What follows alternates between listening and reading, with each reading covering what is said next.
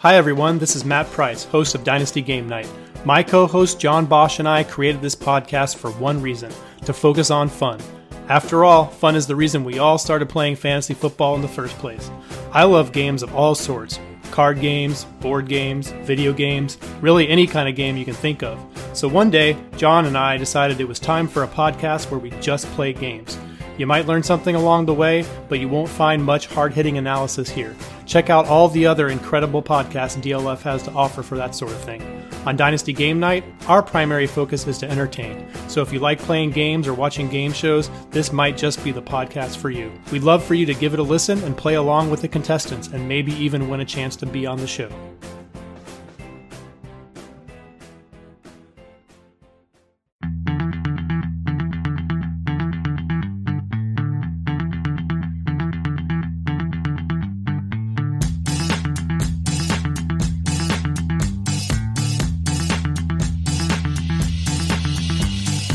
You're listening to the DLF Dynasty Podcast, where there is no off-season. Welcome to a championship edition of the DLF Dynasty Podcast. I'm Dan Myler. With me, Matt Price and Ryan McDowell. Some big names in Week 16 came through for us, fellas. Guys like Saquon Barkley and Christian McCaffrey. Lamar Jackson did his thing. Michael Thomas, of course, broke some records and won some people championships. Alvin Kamara even came through for those that still had him in a championship lineup. There were disappointments, of course, as well. Chris Carson got hurt. DeAndre Hopkins, what happened to him in a prime matchup on Saturday? Joe Mixon entered the game sick and under the weather, and it was disappointing. It was supposed to be a prime spot. And then there were some surprises, fellas. Andy Dalton came through. If you had the guts, if you had the stones to play Andy Dalton, you have bigger stones than me.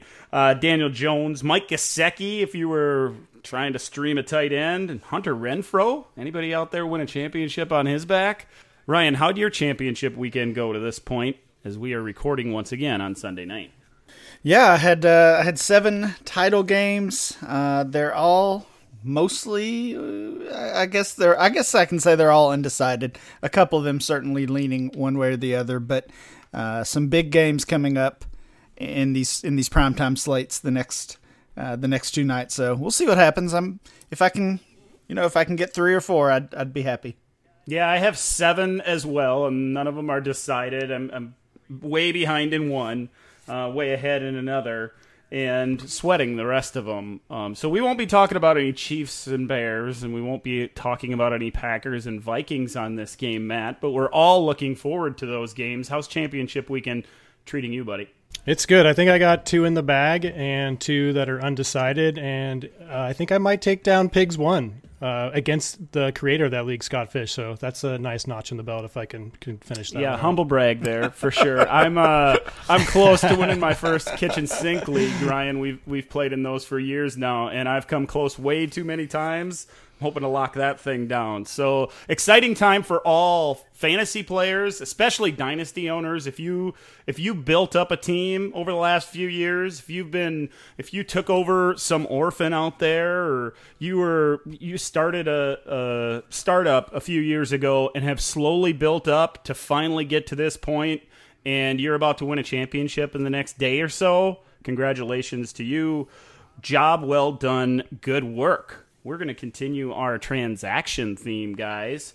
And we're going to start with the Saturday games. Matt, you had the Texans and the Buccaneers. That was an interesting one down there in Tampa. Yeah, I went with Brashad Perriman, 7 catches, 102 yards. Not as nice as last week's 3-touchdown game, obviously, but still, not a bad game for somebody that was probably not on a ton of rosters at this past offseason. A lot of waiver wire pickups there.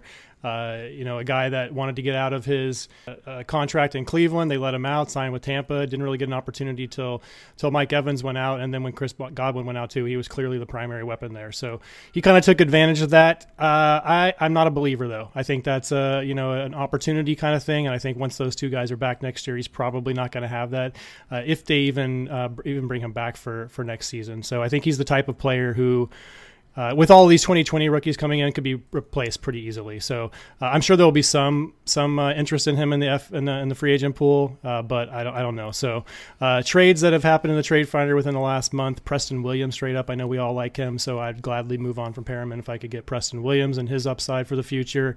We went for a second round pick in 2020, a third multiple times. Jonnu Smith for Perriman, and a fourth round pick. So I like picking up Jonnu there. And then I think that the two most interesting ones, I think, are just a random third round pick. So I'd like to see what you guys would do there. And then straight up for Sammy Watkins, which I know, I still have a special place on my heart for Sammy Watkins for some reason. I just can't let go. He's on one of the best offenses in the league, all that stuff, but he's just not producing since week one, basically, and has never been a consistent producer throughout his career. But I think for some reason, maybe it's dumb, I don't know, but I think I'm still taking Watkins on that side. What do you guys think about that deal? And like just for a single third straight up, are you just taking anything for Perriman right now that you can get for him? First of all, I have a special place for Sammy Watkins, but it's certainly not in my heart. That guy can go away as far as I'm concerned. I'm not taking Watkins for Perriman. I'd rather have the roll of the dice. Yes, Watkins is on one of the best offenses, but not for long. He won't be there next year. Perriman, of course, has the chance to move on. The interesting thing for me, as you were talking there, Matt, I was thinking to myself, what if Watkins is not in Kansas City next year and Perriman finds his way over there? How that would change things, and how those people that traded Perriman for a third would be regretting it. I tend to agree with you.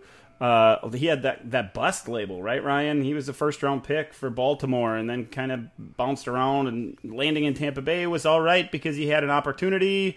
But there were times this year that we were concerned about the rest of that depth chart. Guys that we hadn't even heard of before. Justin Watson was playing over him.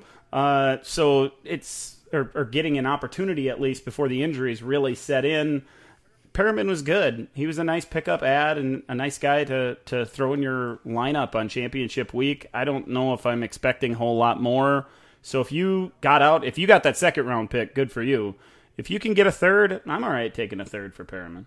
I am as well, and yeah, he certainly did earn the bust label earlier in his career. It's been a nice resurgence for him the past 2 years to kind of bounce back and show that he, his career is not going to be a complete waste. But as a free agent, there's so much uncertainty. I would actually prefer him to stay in Tampa Bay and maybe be that third option behind the two stud receivers there. But maybe he's earned a decent payday, but as I said, that's a lot of uncertainty, and yeah, maybe he lands in Kansas City, but odds are not likely there. So I would take any of those trades that Matt mentioned, and Dan, you're crazy. I would easily take Sammy Watkins for him. That trade stands out as I don't know, really a surprise for me. Yeah, it's a surprise, and that was a little bit tongue-in-cheek. My hatred for Sammy goes way back, I guess. One other thing I think we should mention, and maybe we probably should have mentioned it a couple of weeks ago, honestly, is some of these trades that we're seeing in the trade finder right now are going to be lopsided because we have contenders trading with non-contenders. And, the guy pushing for the championship like me and Dan, we might overpay a little bit to get an asset that we think is going to help us in a title game. So yeah, that's pretty obvious that was the case there. Somebody traded away Sammy for 1 week of Perriman, hoping to plug and play him. Probably a Chris Godwin owner that made that trade. Let's move on to another one of Sammy Watkins' ex-teams, the Rams. They played the 49ers on Saturday as well. I had this game, and a guy that we haven't spent a whole lot on during his rookie season, but somebody we were all pretty interested in through the draft process and even in the preseason, I think. That's Darrell Henderson. Of course, the backup running back for the Rams. He's a buy for me at this point. 2 carries, just 7 yards. There were whispers coming out of LA that maybe he'd get a little bit more of an opportunity this week. That seemed to be happening early in that game. I think it was the third series of the game for Sean McVay's team that Darrell Henderson trotted onto the field and got the first 2 carries. But he kind of stumbled off and looked like he maybe limped off a little bit. And I watched the whole game. I don't think I saw him again in the game. So he ends the game with just a pair of carries, just 10 carries in the last 8 weeks, guys. Right now, his rushing line, 3.8 yards per carry, 39 carries for 147 yards, has not found pay dirt just yet. 4 catches for 37 yards as well. The buzz was strong with this one, right, guys? It was a big deal. We all saw what was happening to Gurley. He was falling down draft boards. There was those whispers again that Henderson would have a role on this team. That hasn't really come to fruition, and it's showing up in the trades that I pulled up on that trade finder. Recent trades include Darrell Henderson for Nyheim Hines, who is a superstar today, of course, as well, and Deshaun Hamilton. Rather take Darrell Henderson in that one, obviously. Straight up for Latavius Murray. That's probably one of those trades you were talking about, Matt, where maybe somebody needed a handcuff for a playoff run. Henderson and Irv Smith Jr. for DJ Chark. That one's a little bit more even, I think. That's an interesting deal. Henderson in 2 seconds for Sony Michel. Give me Henderson and the 2 picks in that one in a heartbeat. Henderson is a really interesting asset for Dynasty owners as we turn the corner and flip the page and move on to the Dynasty offseason. He's going to be a target for a lot of people, but there are owners out there that have Darrell Henderson that are super disappointed in what he did throughout his rookie season on limited touches. There's probably an opportunity to buy here. Yeah, I think so. I love the buy call on Darrell Henderson. I think we might have talked about him sometime in the past couple weeks or past few weeks, but definitely does not hurt to revisit that, as everything you said is true as far as the offseason hype. I was looking at his ADP recently, and this is true of so many rookies. When you look at his positional rank in ADP, he started out February of 2019 as the RB34. Obviously, that was before the draft, before we knew landing spot, and really before that offseason hype kicked in. So he was the RB34 at that point.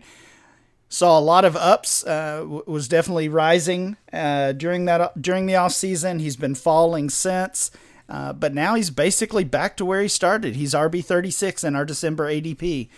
Really, according to that, at least, has not lost much value. So if you can get him in a trade at basically a discount in comparison to the picks that were spent on him in rookie drafts, I would try doing that. We already heard rumors after that game that Todd Gurley will be gone this offseason.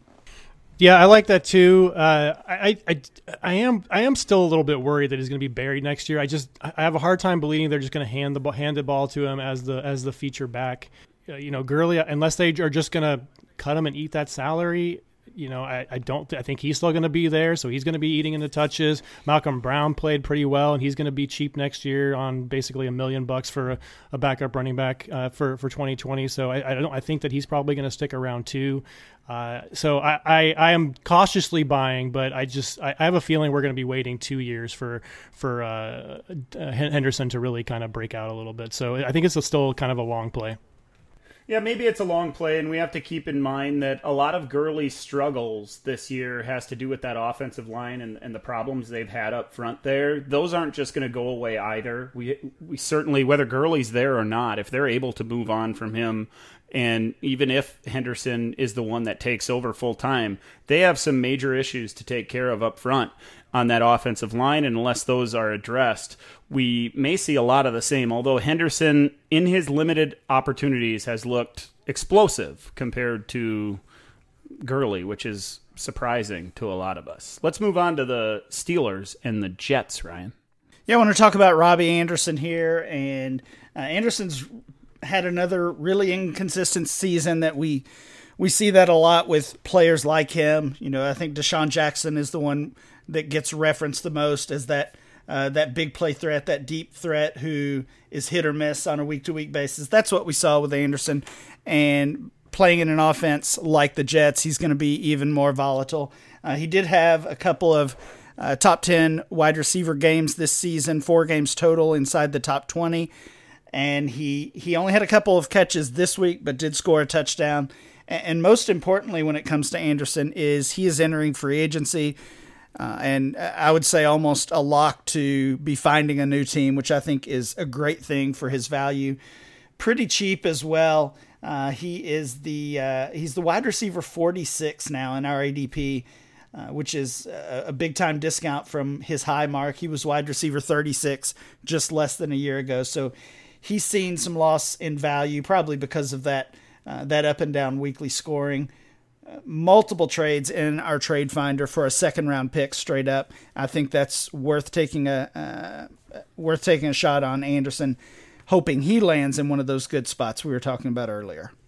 Yeah, I like that call. We talked about Jamison Crowder last week, and I talked about how I wouldn't mind having him on teams. He's a guy that I want because he's so cheap. And a lot of the things I said about Crowder apply to Anderson as well. They're both free agents. They both have the opportunity to move on, and if they find themselves in a good situation, they could move up draft boards and suddenly provide some value. I do think that Anderson gets kind of a bad rap as this inconsistent player. A lot of his struggles in the middle of the season were when Sam Darnold wasn't there. Over the last handful of weeks since Darnold's returned, we've seen stat lines like 4 for 86 and a touchdown, 7 for 101, 7 for 117 and a score, 4 for 66, and then in week 16, championship week, 2 for 32, and that incredible touchdown catch he made in blanket coverage. That was impressive for sure. I like Anderson as well. Those prices certainly are relatively cheap, and especially if you can buy him before he hits the open market and before we know that landing spot, there's a chance that he's going to be one of those under-the-radar receivers that hits free agency. All it takes is one offense out there, one coaching staff really, to see him as the missing piece to the puzzle. And if he finds his way onto that team, he could be in for a big spike in value. Matt, let's talk about the Bills and the Patriots. You had this one. Yeah, this one I'm not 100% sure on. I think this is going to be more of a discussion topic to see how you guys feel about this player. But Devin Singletary, I feel like I want to sell him. And here's where I'm at with him. If I can get any first, random first, late first, whatever it is, I think I'm taking that right now for Devin Singletary.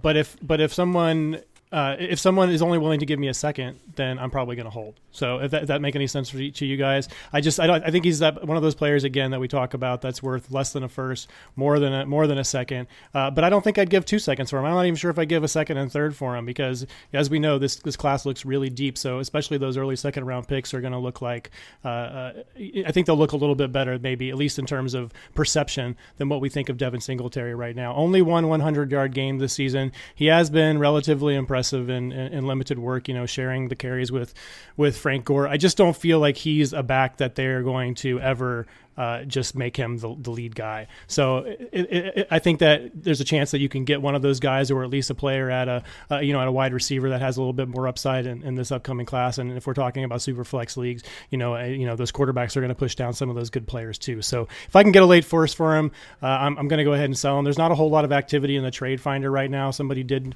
move a 2021 first round pick for him. That's probably right on the line for me, depending on what my team looks like. If I think I'm a year or two away, I think I'd probably go ahead and make that move for the 2021 first. But if I'm planning on competing in 2020, then I'm probably not going to go ahead. I'm probably going to go ahead and hold on to Singletary at that point. So I don't really know. He's a confusing player for me. I liked him a lot in the pre-draft process before the combine. Then we saw the lack of athletic measurables come out. That said, he's still been the same player in college, that shifty guy who's able to make players miss. There were comps to early LaShawn McCoy at some point. I don't think he was that guy, especially based on the long speed, but maybe with the shiftiness. So I don't know. I don't really know how to feel about him right now. So if I can get a first, I'm taking it. If I can't, then I guess I'm holding for 2020. Matt, I'm completely over everything that happened at the combine and all that kind of stuff with Singletary. And I think you kind of alluded to it. You probably are too. Dynasty owners should be over it. That spark score really doesn't matter. Like you said, what he did in college, what you saw him do on Saturdays, it's transferred over to Sundays. We're seeing it. And you did mention that you're not sure if he's that lead tailback for the Bills. He really has been for the last 5 or 6 years, or 5 or 6 weeks at least. 15 carries, 21 carries, 14, 17, 21, and then 15 in week 16. He also has a 6-catch game in that span. It feels like they're they're really shining the spotlight on him. He's the focal point of that backfield. I think the line for me is a little bit higher. It's probably in the middle of the first round.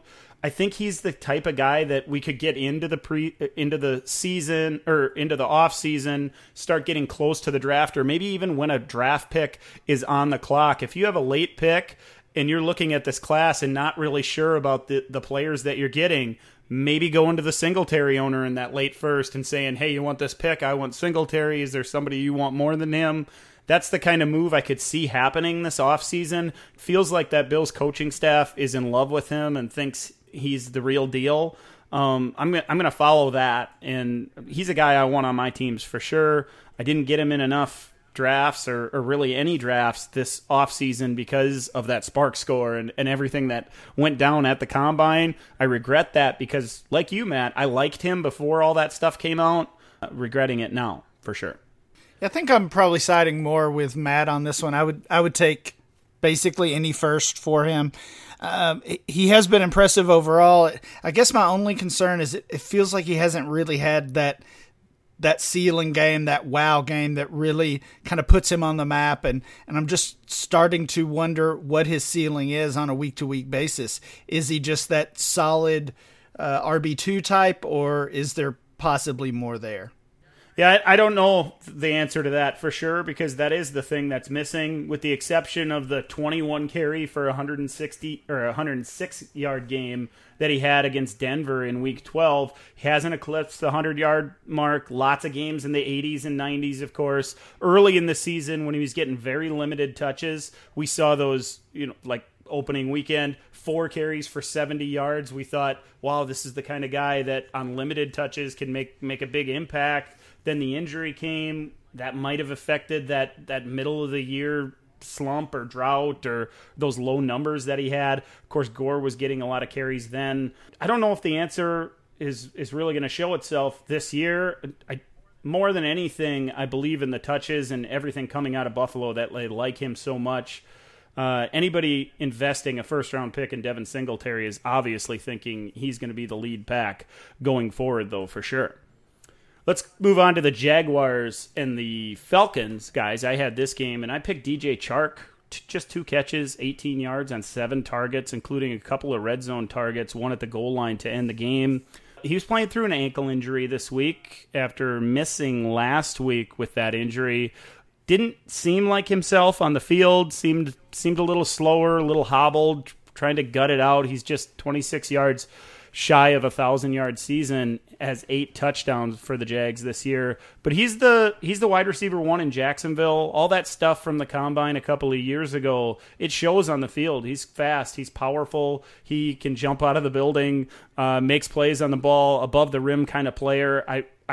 I've been impressed. I think Ryan and I had multiple discussions about DJ Chark and how we weren't convinced when he was coming out of college. It appears we were wrong. I'm not sure if the slow finish to the season is going to create some kind of buying window. Maybe if he has another tough week in week 17, or if he isn't able to play in week 17, that'll create something. There wasn't a lot of recent trade activity on the trade finder. I saw a Chark and Rashad Penny for Julio as the only one in the last week. That was an interesting deal for sure. Chark is a guy that, because he's so young and because he has he checks all the boxes. He runs, he jumps, he catches everything close to him. It seems like he's the kind of guy I want on my team. Love to hear what you guys think. I totally agree. You look at his breakout season, and yeah, Dan, you're right. He was certainly a guy I was not a believer in, and then after his rookie season, felt even stronger about that. Of course, I obviously wish I had targeted him now, because you look at his ADP in April of this past year, so we're talking right around draft time. He was the wide receiver 104 in our ADP, outside of the top 100 wide receivers. Now he's the wide receiver 19. So just a huge breakout season. I totally agree. Maybe a slow end to the season, especially if it is because of a relatively minor injury. That would open that buying window, which would be a great thing for savvy Dynasty players. Yeah, I was I thought they were going to shut him down for the rest of the season. And honestly, I'm a little bit happy, at least from a value standpoint, that they did put him out there this week, because if he was just out for the rest of the season, the injury, we would remember what he had been doing. And now we have these little bit lowlights as we exit the season here. And I don't think any player has changed their game as much as Chark has from year one to year two, at least from that 2018 class. So I'm very excited about Chark. I am not excited that I have 0 shares of Chark, because like you guys, I was not interested. Last year, he seemed like a very rigid kind of player, just a straight line speed guy, which they had, guys like that already in Jacksonville. And then this year you see that body control in the air. He's not DeAndre Hopkins, obviously, but he makes plays like that sometimes on the sideline. So no player has impressed me more from year one to year two from this past rookie class of DJ Chark. So if I can get him for any of that deal you mentioned, I'll take the Chark side easy. I think I might even, this might be a little bit crazy, I don't know, but I think I might even take Chark straight up for Julio, and Penny's kind of a cherry on top there in that particular deal. Yeah, that's interesting. I wanted to know from you guys, because we've seen this with Jacksonville. We've seen these wide receivers kind of emerge over the last handful of seasons. Guys like Marquise Lee had his run. Keelan Cole finished the season with a big spurt of fantasy points. D.D. Westbrook has been there now for a while, and he's had his run a little bit as well. It feels like it's different with Chark, that he's the true alpha of this group. Obviously, there's quarterback issues and a lot of other concerns down there in Jacksonville that we're going to have to kind of siphon throughout the offseason.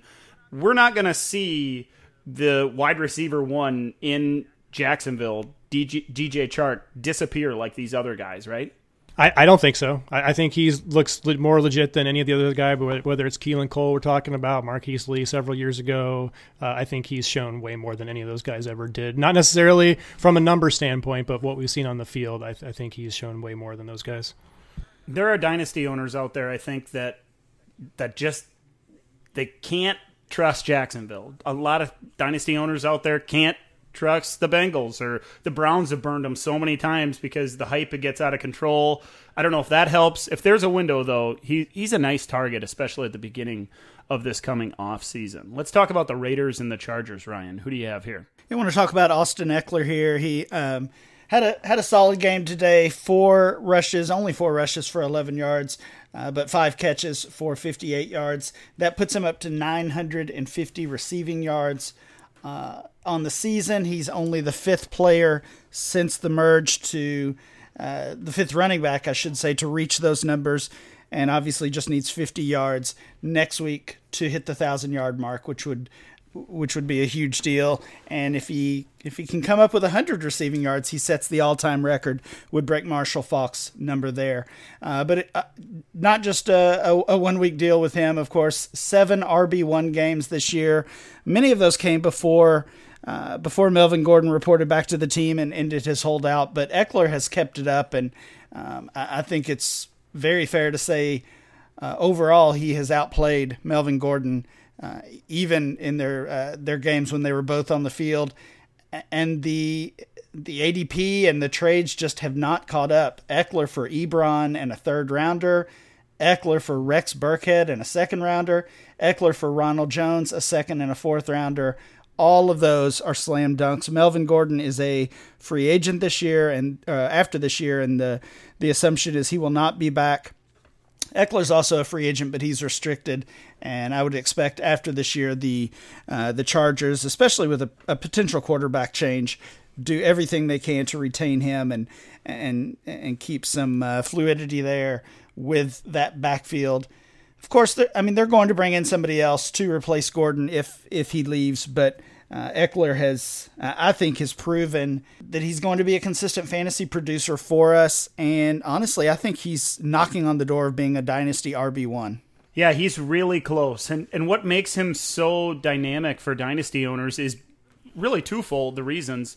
First, because the value hasn't caught up. You mentioned those numbers. Every one of those trades, first of all, landslide in Eckler's favor. Where he's going in ADP is really ridiculous. And he's already, the other side of it, he's already proven that no matter who else is there, he had Melvin Gordon, a top 5 dynasty running back, one of the running backs that I think every dynasty owner wanted, every NFL team would have liked to have on their team. He had him as the competition and outshined him easily. So we haven't talked about Eckler in a handful of weeks for sure. He got snubbed on the Pro Bowl. That really stinks. He was a guy that I know you were really high on, Ryan, in the offseason this past year, so you're not even going to have to pay those prices. You have him already. I bought him because you talked me into it, so I thank you for that. And it really feels like he's, I think I said it earlier this year, the leader in the clubhouse to be the guy in that backfield next season. And at those prices, with the pass-catching chops that he has,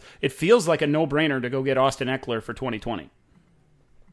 Matt, if you don't have anything to add on Eckler, let's talk about the Ravens and the Browns. I feel like you have a really good topic for this. Yeah, another player that I just want to talk about, because we've seen, obviously, an incredible season from Lamar Jackson.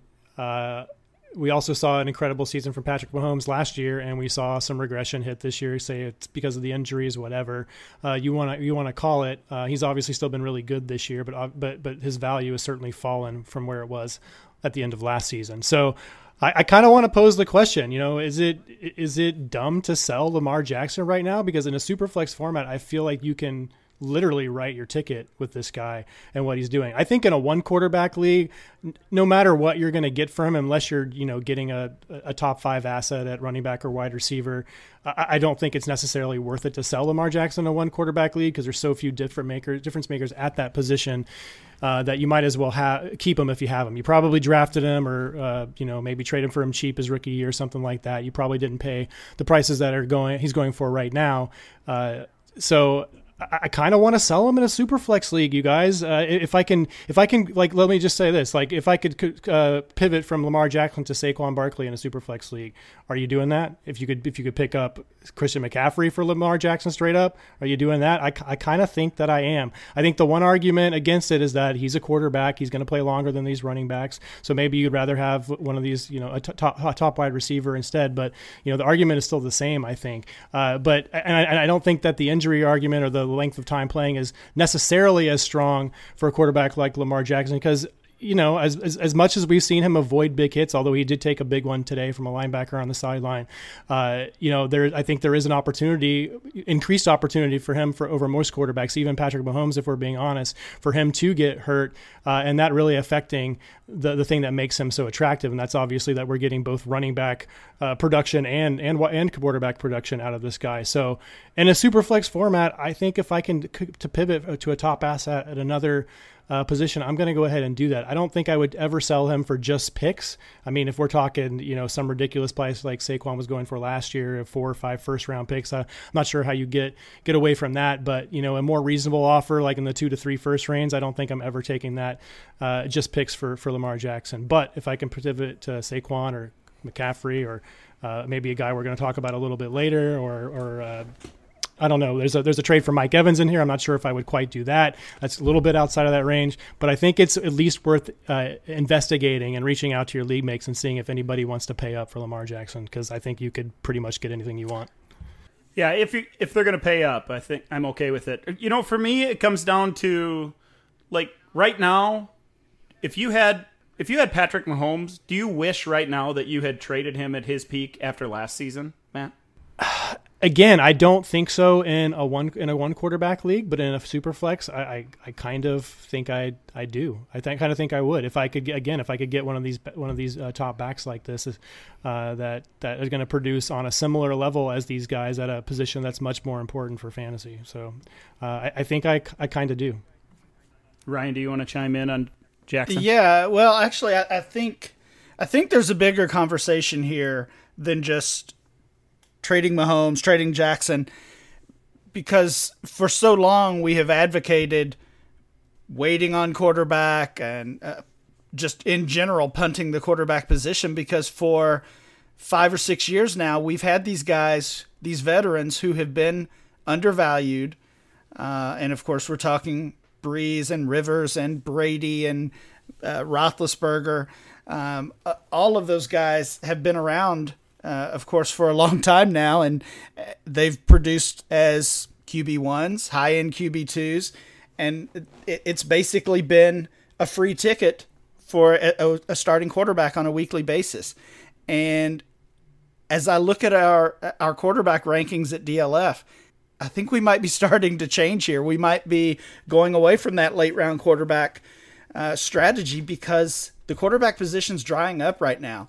If you have Mahomes or Lamar Jackson or Watson, you feel great. But right now, Matthew Stafford is a quarterback 1 in our rankings. He's the quarterback 12. Jared Goff is the QB 11. Baker Mayfield is 9. I don't feel great if those are my starters in a 1 quarterback league. And if I have the luxury of having Mahomes or Jackson, I want to hang on to that. And that's even more true in a super flex league. So if I am moving either of those guys, I'm not going far down that line. If I can get Watson and something else, if I can get Kyler Murray and something else, then I would consider that. But I mean, even Murray has some risk because last year we would have said the same thing about a guy like Baker Mayfield, and now he's taken a step back. So I think the entire quarterback field is going to be an interesting topic this offseason. Yeah, it certainly will. And we could do an entire episode on how Jackson's value compares to the top of the other positions. Maybe that's a good idea for the offseason for sure. But you made a lot of the points that I was going to make when I asked Matt about Mahomes.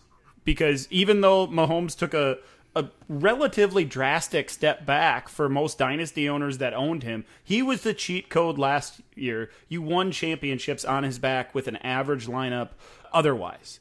And now Jackson is doing the same thing.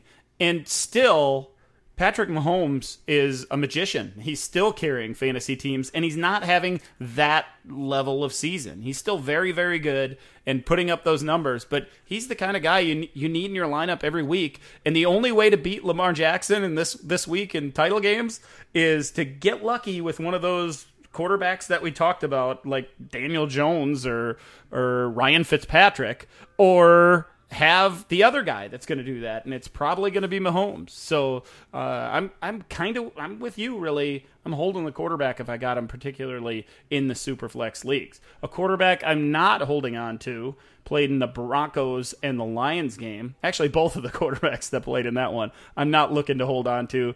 Drew Lock, the stats look good in Week 16. 25 for 33, 192 yards, a touchdown, did not throw an interception. He has won 3 of his 4 starts, including a big game a few weeks ago where he went 22 of 27 for 309 yards, 3 touchdowns, and a pick against Houston. 6 touchdowns and 3 picks in 4 games as a starter for Denver. But he missed multiple throws today. I watched every throw he's made so far as a rookie. It's not just today. He's had open receivers. Cortland Sutton was open in the end zone today, and he threw the ball behind him. And the announcers were so annoying. They were just salivating on the play that Darius Slay made. If he makes the throw, if he throws it out in front of him like a professional quarterback does, Cortland Sutton catches a touchdown. It was kind of annoying. I don't really like how Drew Lock is playing. He doesn't look like the answer to me. I think we talked about him a couple of weeks ago. Ryan, you were talking about him as a buy. Has that changed at all? I feel like he's a sell. I want to get out while I can because Denver's going to move on. Yeah, I mean, it all comes down to price, of course, and even in a super flex league, I don't think the price has gotten crazy on Lock yet. There hasn't been much hype. Maybe that's because Denver has just struggled overall this season, and Dynasty players are kind of moving on and worried about the playoffs and maybe not even paying much attention to him. I still think he's a buy. I think he's the starter next year, at least at the beginning of the season. Or going into the season, I should say. As I said, the price I don't think has caught up yet, so I would be buying. I get your concerns, though. I just feel like they don't have many other options. Yeah, I think I side more with Ryan. Again, I guess it depends on the price. If it's a late first, I think it's...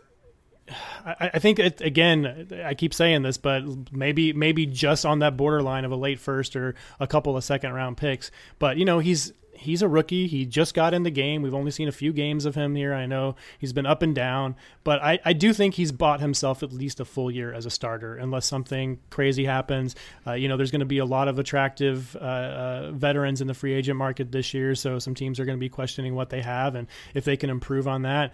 But last year they went out and got Joe Flacco, so that didn't work out. I think some of the quarterbacks going to be available this year, whether it's Winston or Cam Newton or somebody like this, maybe they could come in and supplant him. But if they aren't willing to go out and spend $100 million on a quarterback, I think that Locke is going to get at least another full season to show what he can do. And then at that point, we'll obviously have to figure out what we're going to do in Dynasty, and it could certainly crash and burn. But if I'm looking for a cheap starter and a super flex right now, I think you could do worse than Drew Lock. So I think I want to cautiously buy, depending on the price. If I can get him right between that first and second round value somewhere in there, then I'm okay going ahead and buying him. Ryan, do you think there's people out there willing to give a late first for Drew Lock? I mean, I'm not, and I seem to like him. Yeah, because I'm taking a late first in a heartbeat. I'm taking 2 seconds easily. It seems like maybe my line is different than where your guys might be. I don't think so. I would sell for a late first if I had Drew Lock even in a super flex league. 2 seconds would be close for me. Probably so with this class. It still looks pretty loaded and some strong options into that second round. So I would do that. But if we're talking 1 first, especially if it's not 1 second, especially if it's not an early second, I think that's a good price to pay for Lock. Yeah, maybe if somebody offers a mid to late second, it's a question mark. I'm not quite sure. Maybe I'd wait to see if there's some hype in the offseason or something like that. But certainly if I can get 2 seconds, I'm moving on from Drew Lock. Ryan, the Cardinals upset the Seahawks on Sunday. Who do you want to talk about in this one? Yeah, this was an ugly game for Seattle. I don't want to necessarily focus on this guy, but it is worth noting that it looks like Chris Carson's season is over with a hip injury. We talked about him a couple weeks ago. Matt, I think you had him as a sell. We might have missed our window with that. We know he always loses value in the offseason, so he might turn into a buy. I want to focus on the rookie DK Metcalf, though. He was disappointing in his own way, did not catch a ball. And on championship week, that will really stand out to fantasy players, of course. He's another player. It feels like he's gained a ton of value, but if you judge it by our Dynasty ADP, in February of 2019, he was the wide receiver 25. He's now up to wide receiver 22. So basically a very similar price to what he entered the league at is where he is now. We've talked a lot about the breakout seasons for DJ Moore and Cortland Sutton, A.J. Brown, another rookie receiver, and Metcalf's former teammate. I think maybe those guys are even overshadowing Metcalf. I would be buying him aggressively if possible. A couple of the trades in the Trade Finder I think are slam dunks. DK for Todd Gurley even up, and DK for the Washington running backs Darius Geis and Adrian Peterson. That one's pretty laughable. So if those are the prices, I'm buying all day long. And really, just like I said last week with Brown, I know the price is going to be high. We're talking a productive young receiver. The prices are not. This is not going to be a guy you can go out and buy low, but he's another guy just like Brown that I would consider in that Stephon Diggs, Keenan Allen range. Yeah, and the thing with him is he's attached to a very good quarterback in an offense that we all want a piece of, I think. The only other quarterback or the only other wide receiver of note on the roster is the complete opposite of him, the speed threat, the little guy that streaks down the sideline rather than DK's overpowering demeanor and his big body and all those things. The guy on the goal line that's going to sky over a defensive back and get those kind of targets. So I love DK as a buy as well. Matt, let's move on to the Panthers and the Colts. Yeah, I took T.Y. Hilton here. I think he is a pretty easy buy for the prices that he's going for a contender. A 2022 straight up. Like, that seems a very cheap price to get a rock solid wide receiver 2 for 2020. I know he's getting up there in age, but I think when he's healthy, he's proven he can still produce, and the guy is such a competitor. So a 2022 is an easy buy for me for T.Y. Hilton. 2020 first for Hilton and a 2021 first. So basically you're just moving your first ahead a year and picking up Hilton. In a one quarterback league, Deshaun Watson and Tyler Boyd, and you get Hilton, Thielen, and Jameis Winston for those guys. For again, a quarterback in a one quarterback league, not going to pull the same prices, but I still like that deal. And then Ronald Jones in a 3rd round pick. That just seems like a slap in the face. And again, maybe it's just one of these deals where somebody's looking to pick up some pieces for their title run and getting rid of pieces that aren't going to be playing for them. So if that's the case, I understand it. But these prices right now, and especially like a 2020 second round pick, if you're a playoff team, this is an easy deal for me to go ahead and get Hilton, a guy I've loved throughout his career. And I think even if it's Jacoby Brissett, if it's somebody else, hey, maybe Andrew Luck has a change of heart this offseason, who knows? But I think whatever quarterback there is going to really like throwing to Hilton. He's still the only game in town. Say what you want about Zach Pascal or any of these other guys that they've brought in. I just think that he is clearly the number one target there, and it doesn't really matter which quarterback it's going to be. I like that team. I like the offensive philosophy that they have going. So I want to buy Hilton this offseason. I think he's just going to get cheaper from here on out before we hit right before the season in 2020. Yeah, those prices are cheap for sure. And I've been a Hilton fan for a long time as well. Had a nice start to the season, 5 touchdowns in his first 5 games, multiple 8-catch games. Although he didn't have that huge 120-yard game, 60, 80, those types of games before the injury set in. The thing about T.Y. Hilton is these injuries are multiplying a little bit. He's been struggling with them for really a big piece of his career. On the wrong side of 30 now. I think he just turned 30. Last month. So he's certainly a fringe guy. I like those prices. If you can get him for a second, you need, especially if you're sliding him in as a wide receiver 3 on a contending roster next year, I don't mind those types of moves for sure. Those are the kinds of moves I like to make. I'm leery, though, with Hilton overall. Yeah, I see both sides of this conversation, but in the end, we have essentially reached the offseason, and we know what happens to veteran value in the offseason. So whether you're buying Hilton or if you want to buy Julio Jones or A.J. Green or any of these veteran receivers or really veterans at any position, I would endorse that, because 9 times out of 10, their price is going to be cheaper now than it will be in season once 2020 season kicks off. Yeah, good advice for sure. I had the Bengals and the Dolphins. This game was interesting. If you had fantasy players in it, you were entertained in the fourth quarter and overtime for sure as the Bengals came back. I want to talk about that running back that was supposed to light things up against the Dolphins in championship week. That's Joe Mixon, just 50 yards rushing. He had 21 carries in the game, 2 catches for 23 yards, receiving as well. He played through an illness. It was reported Sunday morning. Unless you had a really good pivot, you were rolling with Joe Mixon. Still got that workload. He looked sluggish. He didn't look the same kind of guy that we've got to know over the last handful of weeks, especially the last 6 weeks or so. He's been on a torrid pace. He's been a running back 1 over that time. He should have rolled this week, and he didn't. So I hope this opens up some kind of buying window for him. Maybe he either doesn't play or doesn't play well again next week when Cincinnati's back on the schedule for their final game. He's getting that workhorse workload, averaging 21 carries and about 3 catches per game over his last 8 games. Guys, I'm convinced that if the NFL held like a startup draft, Joe Mixon would be one of the first 5 running backs selected. He is so good, and he's outplayed everybody else around him, but that team is so poor that he just can't shine. He'd be putting up games like Saquon Barkley puts up, and he'd be doing the things that Alvin Kamara does if he was used that way. He could be peak Todd Gurley. I really believe that. I don't know if it's going to change while Joe Mixon is still the same guy in Cincinnati, but I really hope it does. I'm going to buy him. There's not a lot of trades in the Trade Finder that are very helpful. I'm certainly looking at Joe Mixon as a guy, even though I always caution about investing in Cincinnati. He's a guy on one of my teams again. Yeah, I agree. I think I'd pay a first and a second for him right now. I don't think I'd quite get to that 2 first level for Joe Mixon, but he's been, before this week, he's been excellent the last several weeks. Clearly the only real thing in that running game, and maybe the offense in general.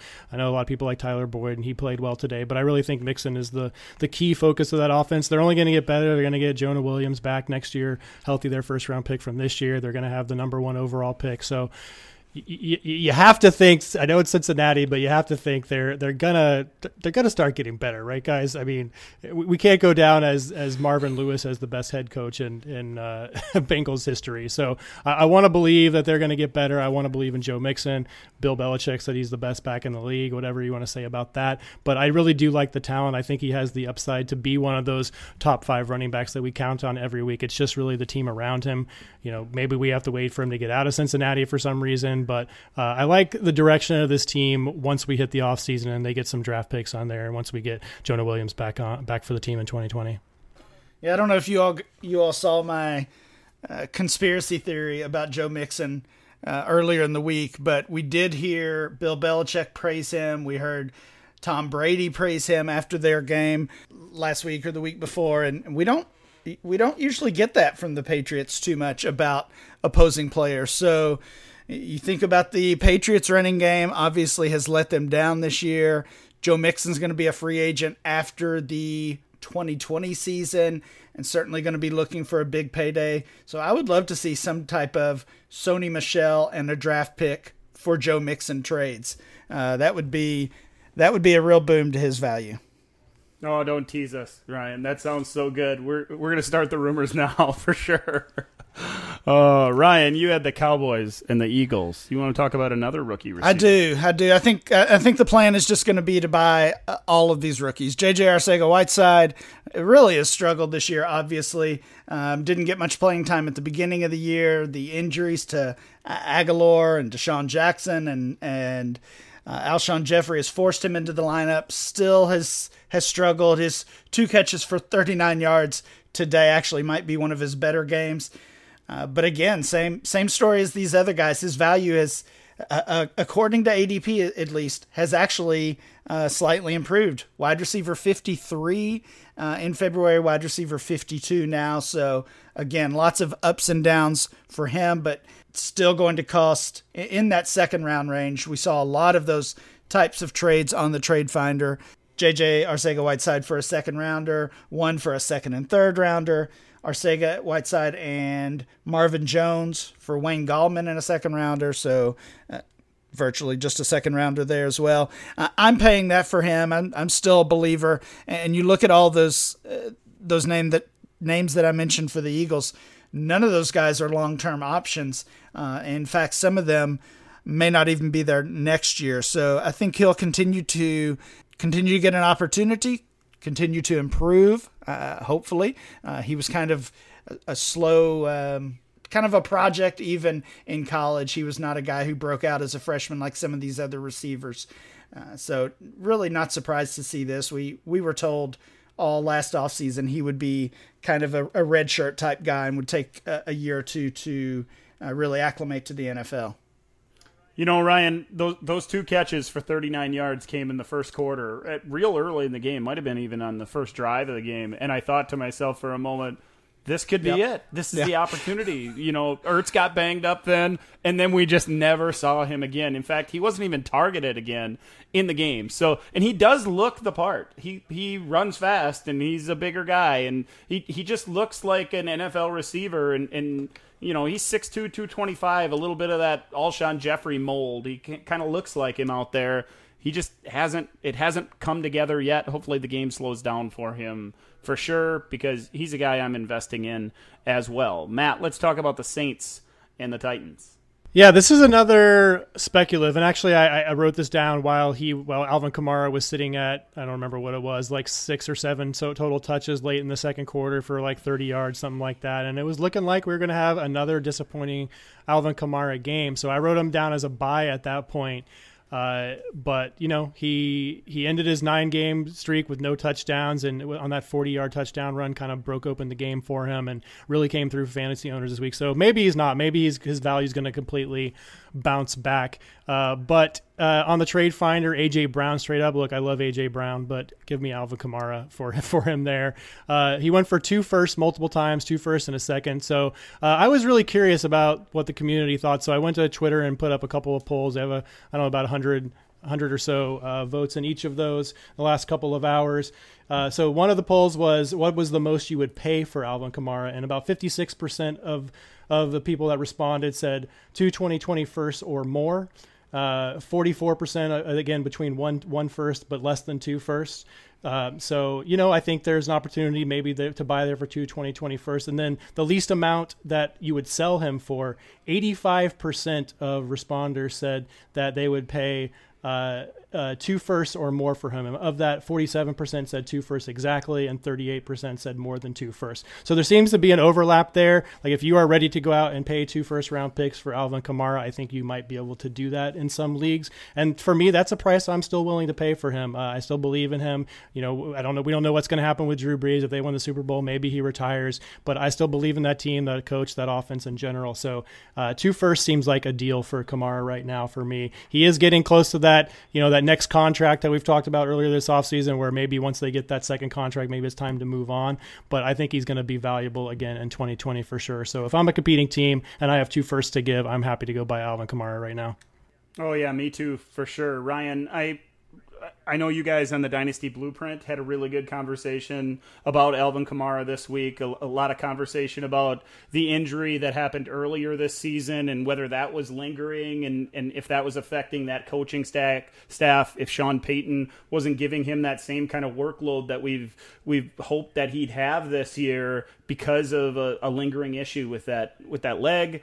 I'm not sure if that's true. He doesn't break quite as many tackles as maybe he did early this season and did last year. So I tend to subscribe to that theory. I tend to think he's easily worth those 2 first-rounders. I was the guy paying 3+ first-rounders, 3 firsts and a second, those kind of deals this past offseason. It's been a little bit of a disappointing season. I wouldn't call him a bust like some people do. And 2 touchdowns championship week certainly help out on that. But he another guy. I want him on my team, and that seems like a bargain to get him for 2 firsts. Yeah, I totally agree. And I do think it's the ankle still kind of lingering. I mean, we've seen the same thing with Barkley this year, and people, especially redraft players, referring to those 2 guys as bust can only help us in the Dynasty community to maybe get a discount on those elite players who wouldn't have been available typically. Yeah, speaking of Barkley, what a game.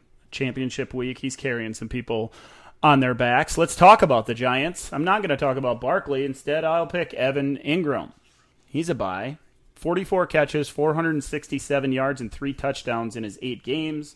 All of us were hoping this year that he'd be that high-end tight end 1. He showed spurts of that, of course. He played just 11 games last year, but 15 as a rookie. Went on IR this week with that foot injury. But he's getting that reputation, guys, as the injury-prone guy, the athletic freak that can't stay healthy. I don't know if that's fair necessarily. Trades recently are all over the place. Recently went straight up for Julio Jones, straight up for Darren Waller, straight up for Tyler Boyd, Engram and Zach Pascal for Tevin Coleman and a first. What are you guys paying for Engram? I imagine we're all still buying, right? Yeah, I'm still buying a first easily. Hopefully it's a late first, but I would pay probably up to, I don't know, the 109, maybe the 108, depending on what my team look like if I really need a tight end. I still believe in him. I haven't updated my rankings in a few weeks, but I had him at tight end 1 overall. It's probably a little bit cute, I know. But I've always been a fan of his. The injury thing is super annoying. I really hope he is not Jordan Reed. I don't think these injuries are, they're not the concussion related, so I don't think we're necessarily worried about him just not playing football anymore like we have been with Reed for several seasons. But I still love the talent. This team seems like it's on the upswing. They have all the pieces in place. I guess the one concern is if they do draft a big time wide receiver this year. We've seen that when Odell Beckham was around, that Evan Engram kind of faded to the background a little bit. But with these kind of I don't want to call them bit receivers. That's probably not fair. there to guys like Darius Slayton and Sterling Shepard and these guys. But, I think he's probably still going to be the focus of the offense, passing attack, when those guys are around, if it's not Saquon Barkley. So I think there's a little bit of risk there in buying him, but I'm still willing to pay that late first pretty easily for Engram. I like Engram as well. In general, I would consider myself a buyer. I'm not paying Julio Jones for him. That one's pretty crazy. And honestly, I'm not sure if I'm giving a first rounder for him. You just think about tight end value, and I think I could get other guys that are in that same tier or close to it for less. So because of that, I would say I probably would not pay a first rounder for him, but I think that's fair value.